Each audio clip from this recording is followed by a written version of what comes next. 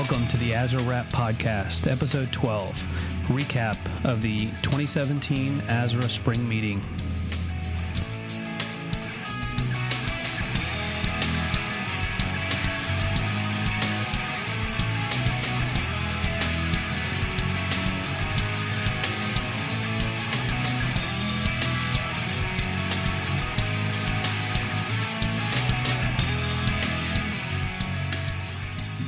Welcome to the Azure Wrap Podcast. I'm your host, Raj Gupta, with my co-host, as always, Eric Schwenk. How are you, Eric? Great. How are you? I'm doing great. And just as a reminder, I'm an anesthesiologist at Vanderbilt University Medical Center in Nashville, Tennessee. And Eric is an anesthesiologist at the Sidney Kimmel Medical College at Thomas Jefferson University. And we have two phenomenal guests with us. I feel almost reluctant to introduce them because you should probably already know who they are. So first off is Sandy Kopp, who's an anesthesiologist at the Mayo Clinic in Rochester, and Colin McCartney, who's at the Ottawa Hospital at the University of Ottawa in Canada. So we have an international representation for our show today. And our topic for today is going to be the Spring Azure meeting that we just had a few weeks ago, and kind of reflecting back on some of the topics that we covered at that meeting. So I want to welcome Colin and Sandy. Thank you so much for joining us. Great to be here, guys. Thank you very much. I'm happy to be here as well. So let's start it off. And Sandy, I wanted to get your opinions. Just generally speaking, what do you think of the meeting this year? You've been to so many of these now. What do you feel like Azure is doing right and wrong, and how are we moving along? Yeah, actually, it was funny. I was thinking when I was at that meeting that it was my 15th Azure meeting in a row. Wow. Which, yeah, crazy. I started when I was 14 years old. But just kidding. She was a go-getter. But no, this meeting was absolutely fantastic. I think the location was great. It was too bad. I think the weather outside kept people in their seats, which was great. But definitely most successful meeting to date. The numbers were really fantastic. And I think that that's due to all the hard work by Andre Messer and the program committee, as well as Julie Simper and the rest of the Azure team. It was just a great meeting. A lot of great topics. People were in their seats. People were talking about things. The posters, I've never seen so many people at the poster moderating sessions. Yeah, I know I moderated two of the sessions. We had excellent crowds and really good engagement at those poster sessions. My biggest problem was I couldn't be as many places as I wanted to be at the same time. Exactly. Yeah. Colin, how about you? Yeah, it was a lot of fun, the meeting. I mean, I agree with Sandy. The weather was a bit on the rough side, but on the positive note, that keeps everybody in the meeting. I remember the Cancun.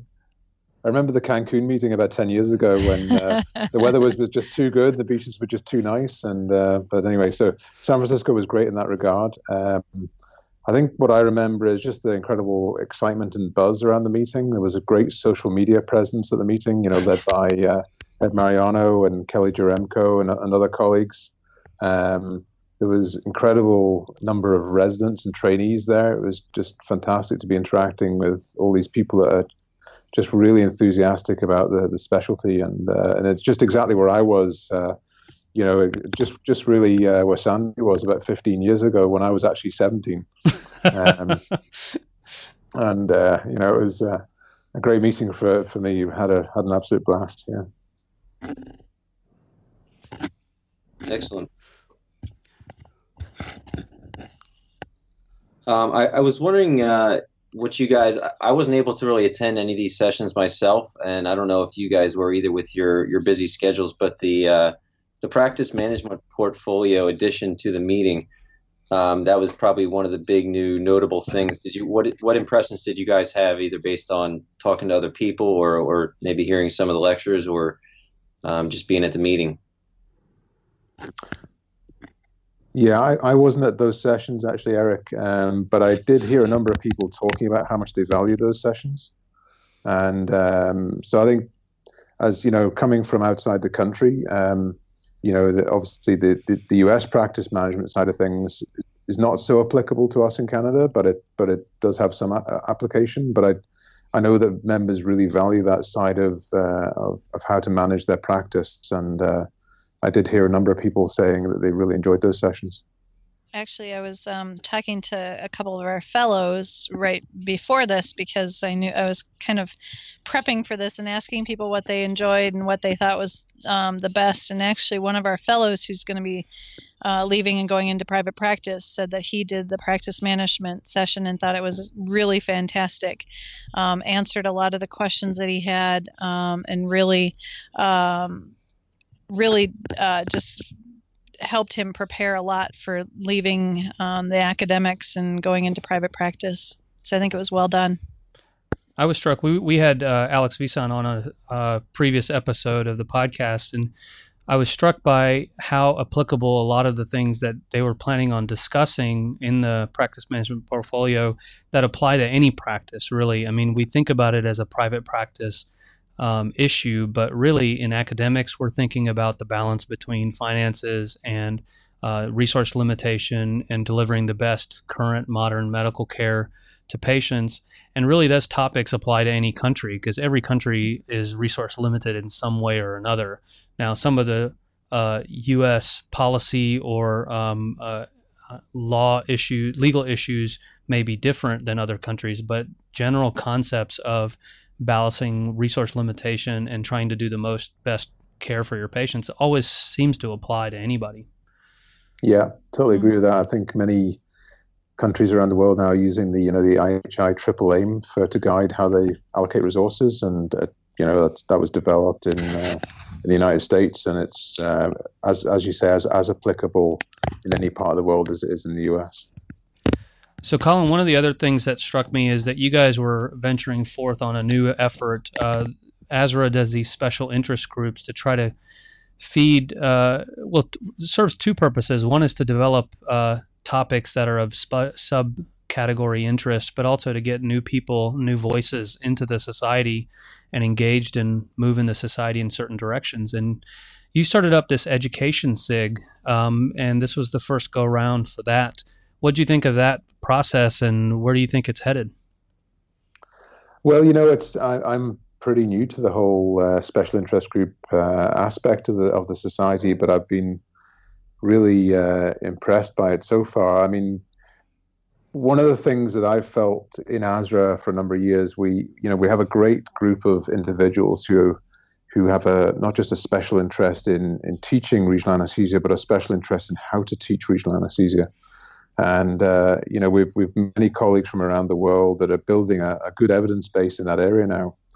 For many years we've taught regional anesthesia at ASRA. If you look back in the history of ASRA, that's why the whole concept of ASRA came around really in the early days. And but the science and the scientific basis of how we teach is less well developed. There have been some studies over the years that have looked at sort of quantitative measures of how many blocks you need to do, for example, to gain competence. But the actual sort of psychometrics around how to teach regional anesthesia are less well developed. So I was really excited to sort of try and put together a collaborative group of individuals from around the world. And I thought the ASRA special interest group format might be an ideal format for that. ASRA is, in my opinion, one of the preeminent regional anesthesia societies in the world, if not the preeminent society.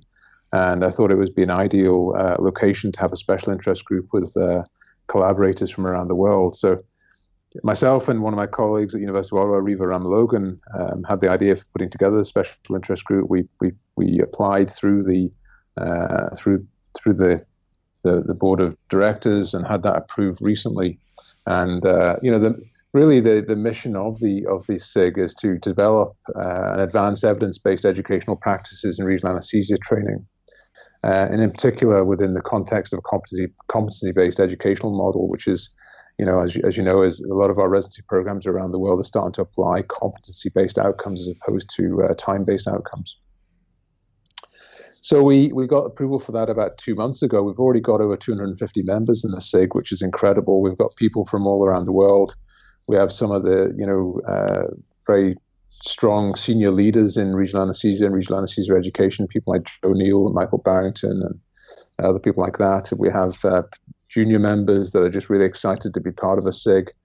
We had a preliminary meeting at the spring meeting, and we had about 20 to 30 people in the room, just with full of great ideas, excitement about how to move the special interest group forward. Talked a little bit about why I wanted to have this special interest group. One of the things that I'd like to develop for our members is regular meetings to further develop the evidence base around teaching regional anesthesia and learning regional anesthesia. I'd like to develop with colleagues a collaborative group of people to move the evidence base forward, so that we can teach all of our trainees in the best way possible. I'd like us to be developing workshops at ASRA on teaching the teachers. I've always felt that in our fellowship programs, for example, we should not only be training great regional anesthesiologists, we should be training great trainers of regional anesthesiology. And we need to know better how to do that. And I think the ASRA is an ideal format for developing a web page to hold these resources and some links that are useful for scientists around the world when they want to develop studies in this area, and just really sort of build collaborations across the world. And so, in terms of what I need for people is if you're interested and you in signing up with a special interest group, and it is free if you're a member of ASRA, then please do so. Feel free to email me or to contact me on Twitter if you like. My email address is colin.mccartney@toh.ca. My Twitter account is @ColinJMcCartney. And be delighted to hear from anybody who's interested or has ideas. We are at the present time just pulling together our liaison groups. So subgroups within the SIG include research, webcast, webpage, and newsletter leads. And we've had a number of interested individuals already. But if people are interested in joining those committees, those subcommittees of the SIG, then be delighted to have them involved. So yeah, it's an exciting time in ASRA. To bring it back to where I started, I wasn't very familiar with the SIG process, but having now started to develop one of these special interest groups, I can see not only how it sort of develops energy and enthusiasm around particular subject areas, but it also really adds member value for ASRA members. Now, Colin, just quick question for those of the listeners who may not be familiar with the special interest groups. Is this something that there's a lot of ongoing dialogue between meetings? It's not just the meetings that these groups are focused on, but there's a lot of back and forth, maybe through email and other formats between. Is that right? Yeah, I think I think it varies from SIG to SIG, Eric. But I think ideally what we'd like to develop is an ongoing sort of conversation and collaboration between colleagues, so that it's not just a sort of once or twice yearly meet up at the meeting kind of thing, but it's a regular communication contact through the newsletter, through the website, through people collaborating together across the world on research and education for regional anesthesia. So that's ASRA for me has always been a great society for bringing people together. I love the scientific program, but more than anything, I just love standing and chatting to colleagues and friends from over the years and learning new things. And I think that's the sort of forum that I'd like to sort of further develop through the special interest group. And, we get questions, and I know you guys have gotten questions about young people, fellows like Sandy was talking about that are just graduating, asking how can they get involved. They feel like they can't break into the leadership or the actual organizational part of ASRA. Well, this is a fantastic opportunity. This is a brand new SIG.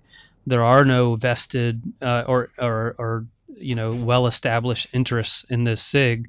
And if you have ideas or interests in this area of regional anesthesia, it's a great opportunity to get your feet in and even potentially take a leadership role. As Colin said, some of these roles have not even been fully defined yet. So there's an opportunity to help shape ASRA and regional anesthesia education for everybody early on. So I highly advocate for people to go seek this out and get your voice heard in this community.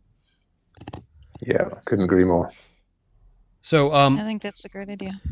Moving on from the SIG, Sandy, I wanted to talk to you a little bit about some of the topic areas that were brought up during the meeting. I feel like every meeting there seems to be a theme, and it seems to somewhat be planned, but sometimes organic too, where topics kind of move to and from.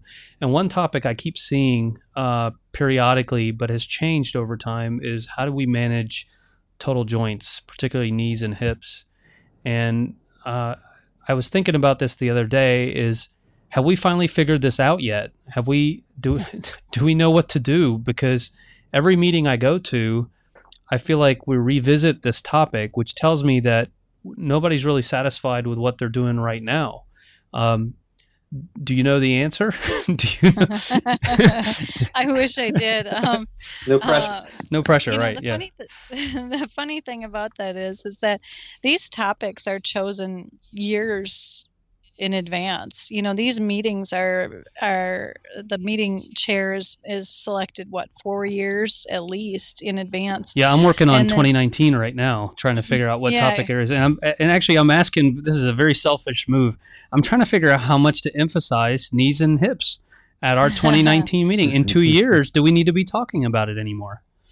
I would hope we'd have something figured out by then, but you know what? I mean, every time you think that, something new comes up, or somebody, comes up with a new idea. And so I don't know if we'll ever have it figured out, to tell you the honest truth. And the other thing is, I'm convinced that maybe there isn't a best for everybody, but that everybody has a best for them. And that ASRA is there to kind of introduce you to all of the options, and maybe allow you to hear from the experts kind of a nice condensed version of what's out there, and what's the evidence for these things, for you to then pick what your best is. I just don't believe that there's a one size fits all for all of these programs.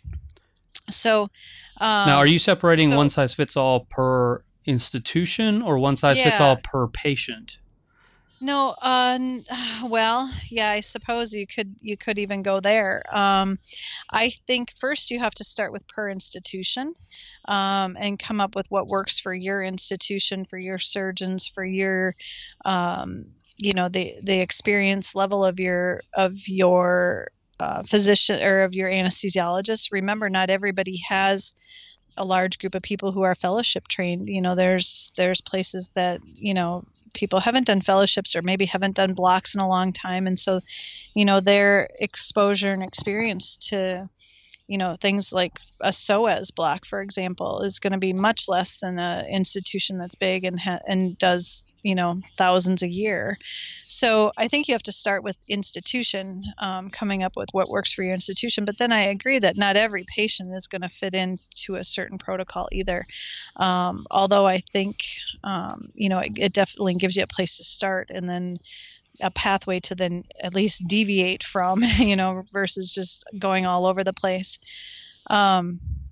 We just in partnership. So my meeting was the 2014 meeting, and we had a session at that time where we had members from ASRA and then members from the European Society of Regional Anesthesia put together basically a best practice for total knee arthroplasty.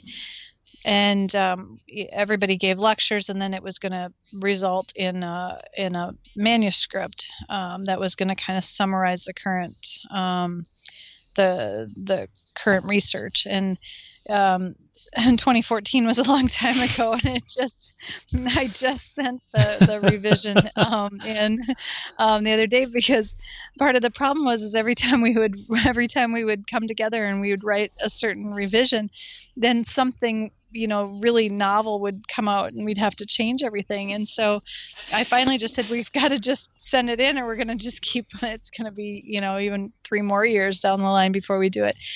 And that was kind of our joint look at the current literature. But when it came right down to saying is there one pathway, we didn't really say there's one pathway. We kind of just said these are the things that are available. This is what's positive and negative about these things. these are the things that we think work the best, and went from there. So yeah, I don't know I mean, I can't tell you right now, for a total knee you should do X, Y, and Z. I think it just depends on your institution. Sandy, quick question. Yeah. What is your impression of kind of where we're at with femoral nerve blocks now, and just in talking to other ASRA members and developing the protocols? I know you've been involved in the joint protocols a lot, and obviously it's going to be somewhat institutional specific in areas of the country, but like I know talking to most of the surgeons, I'm pretty sure in their world the femoral nerve block has kind of been demonized to some degree after a knee arthroplasty. So I don't necessarily agree with that, but I'm just curious where what your view is on this. Yeah, I think that's a really good question. Actually, the funny thing is, I was just talking to my fellows right before this started, and we had a patient who was coming for a below the knee amputation, and so we were talking about what to do and how to best cover the femoral component. And they were like, oh, let's do an adductor canal catheter. And I'm like, okay, just to play devil's advocate, I said, what's the reason for doing an adductor canal versus a femoral catheter? And they're like, oh, weakness. I'm like, okay, well, she's having a BKA, is she going to be up and around? And they're like, no. And I'm like, well, which one do you think provides better analgesia? And they're like, well, I don't know, maybe the femoral. I'm like, well, I said, I'm old and probably a tiny bit old fashioned, and I think it probably does, but that doesn't mean that I go out and do femorals all the time either, because I do think in patients who you need to mobilize, maybe they do need something that has less of the motor block. But so they decided then to do a femoral catheter on this patient because it was probably going to provide her the best analgesia. But I don't know. I think there's so much push now to do adductor canal catheters, and I think maybe that's okay. I think with our multimodal analgesia, maybe some periarticular infiltration by the surgeons, maybe the adductor is great. Maybe you get enough pain control, enough analgesia, and with less motor block, and that's the way to go. I don't know. So just I've had that exact conversation about the AKA, the BKA cases, and it's kind of all the issues you just talked about is exactly what we do, and it's kind of like, oh, they're non-inferior according to a couple of the RCTs, and yet when it comes down to it, what do most of us choose? If you have to choose without worrying about the weakness aspect, is you choose a femoral. So there's got to be something going on there. It's hedging. Right. It's hedging our bets. So exactly. So just as a what do you think, Colin? What does Colin think about that? Yeah, I was going to poll everybody. Like, what are you doing at your institution? First of all, I just want to say I think, Sandy, you took a great approach with your paper, actually, because I think one of the problems of previous papers is they've been very didactic about saying you must do this or you must do that. I'm just thinking of like the Prospect group, for example, that came out this is about 10 years ago now, where they just said everybody needs to get neuraxial opioid and that's it. And the problem with doing that is that, I think you're right, Sandy. It depends on your culture and your institution and the way people work together. And there are many different approaches, and many of them work very well depending on the different culture. And I think the key thing is understanding your culture and then working effectively with your team of people in the operating room, with the surgeons, the nurses, the anesthesiologists, and and then post-operatively with the physiotherapists as well to build a strong team and focus on a target. And so we've in the past focused on early rehabilitation as a target, and then looked at the factors that inhibit early rehabilitation, and then tried to develop ways of overcoming those factors. Currently what we do in our institution, most patients get local infiltration analgesia, plus they also get a single shot adductor canal block for inpatient, sometimes an adductor canal catheter. We also have a group of very motivated patients who want to go home on the same day as total knee replacement, and they're getting local infiltration plus an adductor canal catheter plus multimodal analgesia to go home, and they're actually very happy with that at the moment. They're getting good pain control at home, and and obviously they're in their own bed, eating their own food and all that sort of stuff. So patients are happy, but you have to be fairly motivated to do that. So I think, I don't think we can sort of paint all patients having total knee replacement with the same brush, because there are different populations within that surgical procedure itself. Mm-hmm. So just I agree to completely. get, to try to avoid being fully definitive, but what is your plan A, Colin, at your institution for a knee? What is the primary choice before you start deviating for special circumstances? Plan A would be neuraxial block. I don't put any long-acting hydrophilic opioid in there. Spinal or so epidural? It's spinal anesthetic. Yeah, with usually with plain bupivacaine, and then I'll add a ductal canal catheter to that as well. The surgeon will put in local infiltration analgesia, and then multimodal analgesia as well. So usually a mixture of a non-steroidal anti-inflammatory drug, some acetaminophen.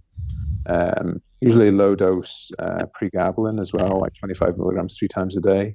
And then, some small amount of opioid on top of that. I think, the opioid is necessary in some patients. We try and avoid it if we can, but some patients need a bit of opioid, especially to sleep at night. Mm-hmm. And Sandy, what's your plan A for knees?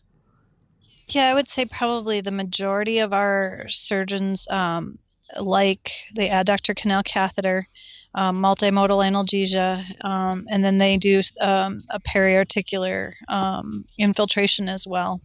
And then spinal for the case? Spinal for the case. We give the patient the option with a slight push towards spinal, because I do think that there's, the way I put it, there's definitely nothing to suggest that a spinal is worse than a general, and probably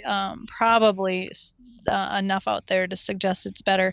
But we don't use any intrathecal opioid in the spinal. And Eric, what are you guys doing now? We're doing almost exclusively spinals for the joints, unless there's a contraindication or just flat out refusal. Plain local bupivacaine. Majority of patients are getting a ductal canal single shot or catheter. Just depends on the surgeon. And there's a couple surgeons that just prefer infiltration alone, but it's usually one of those 3 options plus multimodal agents before, and then for usually 48 hours after. And then are you guys doing the adductor canals post-op? So it's out of the We're doing them post-op. The catheters are getting put in? Yeah, we do them post-op pretty much exclusively. Yeah. We do them pre-op almost exclusively. How do you get them out of the surgical field? Just put them high enough, tape it up. Oftentimes we let them put the dressing or the drapes or whatever right over top. If it falls in the way of the tourniquet, it's not a problem. So usually about midway up the thigh is where we're going, and seems to be out of the way for them. And Colin, you guys are putting them in pre-op or post-op? Pre-op as well. Yeah, it just depends on your resources available. If we're fortunate to have an area where we can put in pre-op blocks. Yeah. Like Sandy, we're just staying fairly high with the adductor canal. I actually use an out-of-plane technique where I'm coming down with the needle coming from proximal to distal into the adductor canal. And that tends to keep, it leaves a little bit of a track there. That means that the catheter insertion point through skin is actually fairly much more proximal than it is where it actually lies within the canal. Yeah. And then it's, it does take a bit of understanding from the surgeon that, to try and work around that, the dressing area and things, and try and avoid pulling the catheter out when they take the dressing off. But, yeah, it's, we're fortunate to have a great group of surgeons in that regard. Yeah, so we've gone, as many of you guys have, we've gone full circle through all the different various types of blocks and anesthetics. And it's funny how we've all sort of ended up very close to each other in this process, because we do spinals with plain bupivacaine, almost no opioid, and do periarticular injection with multimodals. And we don't actually do any blocks for these patients. And we're having very good success with those patients as well. So I almost think that the periarticular injection, I wonder how many times they're accidentally doing an adductor canal block for us in the process of doing that sort of dirty block, and just injecting everywhere, that maybe that's why we're not having to supplement as often, because we're kind of gone from our original sniper type of approach to a block to just kind of shotgunning the whole knee and getting the analgesia that way. So I was expecting a more disparate response, actually, from everybody. I'm surprised how close all of our responses were. Yeah, we had. It's interesting you talk about because we in the past, in the last couple of years ago, we just did local infiltration analgesia alone. This is for our ambulatory total knee replacements. We actually have a colleague here, Homa Yang, who's one of our anesthesiologists, that's using a home monitoring system where patients go home with cardiovascular monitoring, pulse oximetry. Oh, very cool. And they also have the ability to enter pain scores into a database as well. And it's interesting, he's running this study with total knees, and we started doing adductor canal catheters mid-study. And he told me that, you can definitely see the reduction in pain with the adductor canal catheter compared to prior to the adductor canal catheter. Wow. So that would sort of match up with some of the data that's come out in the last couple of years. I'm thinking of papers like Mona Soni and colleagues from North York General in Toronto did a study where they also showed benefit of the addition of an adductor canal block. So I think, it's, I'm not sure it's a massive difference, but I think it's enough of a difference that, if you can put an adductor canal block in, I think it is worthwhile. Well, I do want to wind this down. I think, we had a fantastic spring meeting. I think there's no doubt about that. I think the attendance was over 1,300, which is the highest that of any ASRA meeting to date. I want to remind people that the fall pain meeting is coming up. I think it's in San Antonio, if I remember right. And the next year, of course, in the spring is the World Congress hosted by the American Society of Regional Anesthesia, and that's going to be in New York City. So register early for that one. That one's going to fill up really quickly. I think that's going to be a huge packed meeting with a lot of great topics and way too many sessions to go to, I think. So please attend. Please pay attention to that. There's always great material on the ASRA.com website. Go there, blog posts, news articles, new educational material, and then, of course, you can find our podcast there as well. So just to wind down, thank you very much, Colin, Sandy, Eric. Another great episode, and it was always fun talking with you guys, and we will see you guys next time. Thanks, guys. Thank you. Great to speak to you. All right, bye. Bye. Bye.